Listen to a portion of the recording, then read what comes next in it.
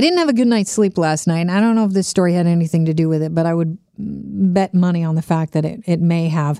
It's a story, the CBC kind of went in depth on this, and this concerns a Alberta nursing home.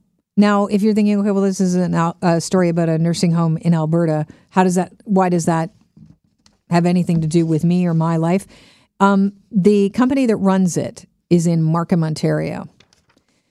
This Alberta nursing home had a complaint filed against top-level staff who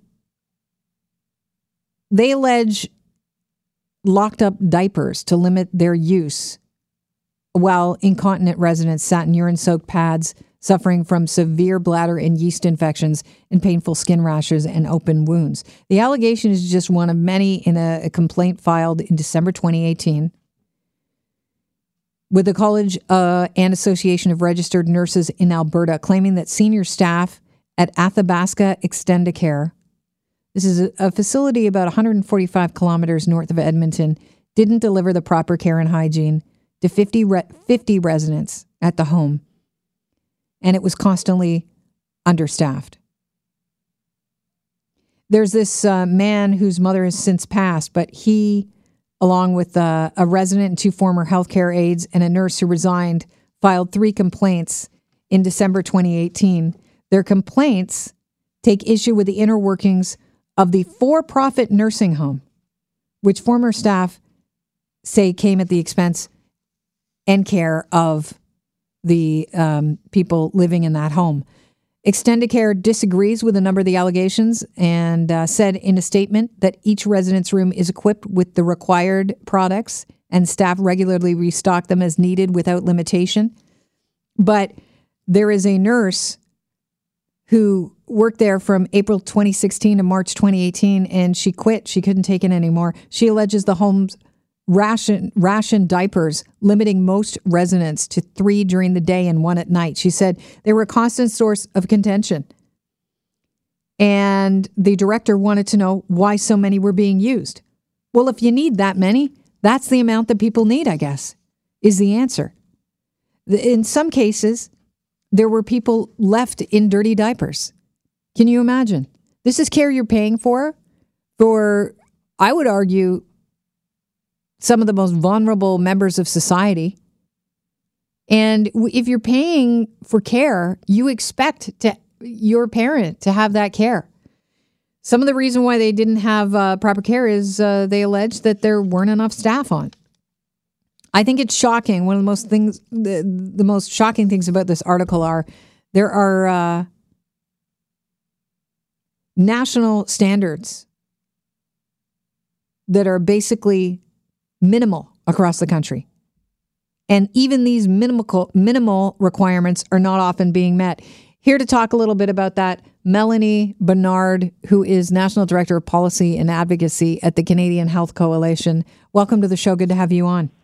Hi, thanks for having me. If I could just clarify, sorry, but it's a really important point. So there actually are not currently national standards on staffing ratios and things like that for long-term care facilities. There are some standards in the provinces. Each province can set its own standards, but even those minimal standards are not being met. So we are calling for national standards in this area, but there currently are not any. Why do we not have national standards?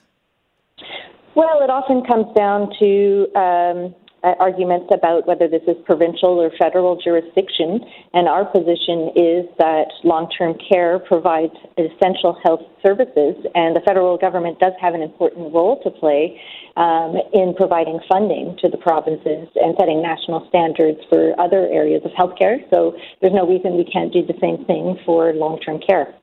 It's hard to imagine that these residents were being left in dirty diapers for hours. They were limited to the amount of clean pads that they can have. And these were locked away because, nurses and caregivers were trying to provide the client with the care that they have paid for. And they would take them and use them. And then allegedly the directors were asking, why are we using so many of these? They locked them away. Have you ever heard of anything like this happening before? Well, this is appalling, but sadly it is not new. We hear these kinds of stories from healthcare workers, be they nurses or personal support workers, healthcare aides across the country, having similar experiences in terms of restrictions on access to really basic equipment and supplies, like incontinence supplies, diapers. And in this particular complaint, we also heard about restricted access to essential antibiotic creams, antifungal creams that the patients were needing, but that this private for-profit facility was not giving them access to.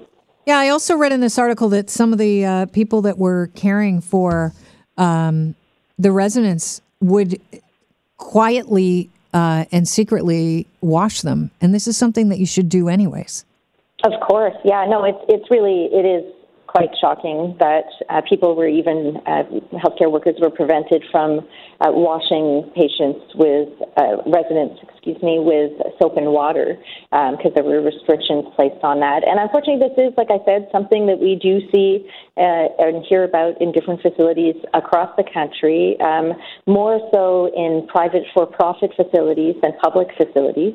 Research shows that public long-term care facilities provide better quality care, and there's a good reason for that, is that they aren't focused on maximizing their profits. They're there to focus on providing care for residents. Isn't that interesting? Because I think a lot of people think you're going to get better care at a private facility.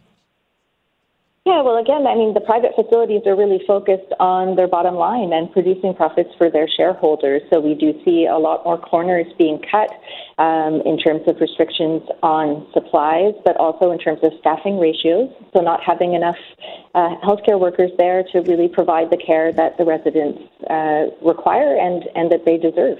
What are the challenges that you're up against, Melanie, when you are asking for national standards when it comes to long-term care homes? Well, as I mentioned, often there's a debate about whether this is federal or provincial jurisdiction. At the federal level, there's also a minister for seniors and a minister for healthcare, so there's discussion over who would really take responsibility for these standards. But as I said, the federal government can set national standards for healthcare.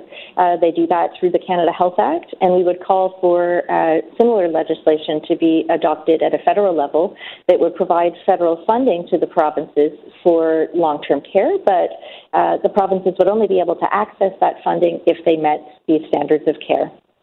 Which makes sense. It makes sense, and really, it's with the aging population, this is something that we really need to act on as soon as possible. All right. I want to thank you for your time, Melanie. Thanks so much. The National Director of Policy and Advocacy at the Canadian Health Coalition. Thank you. Thanks for having me. Have a great day.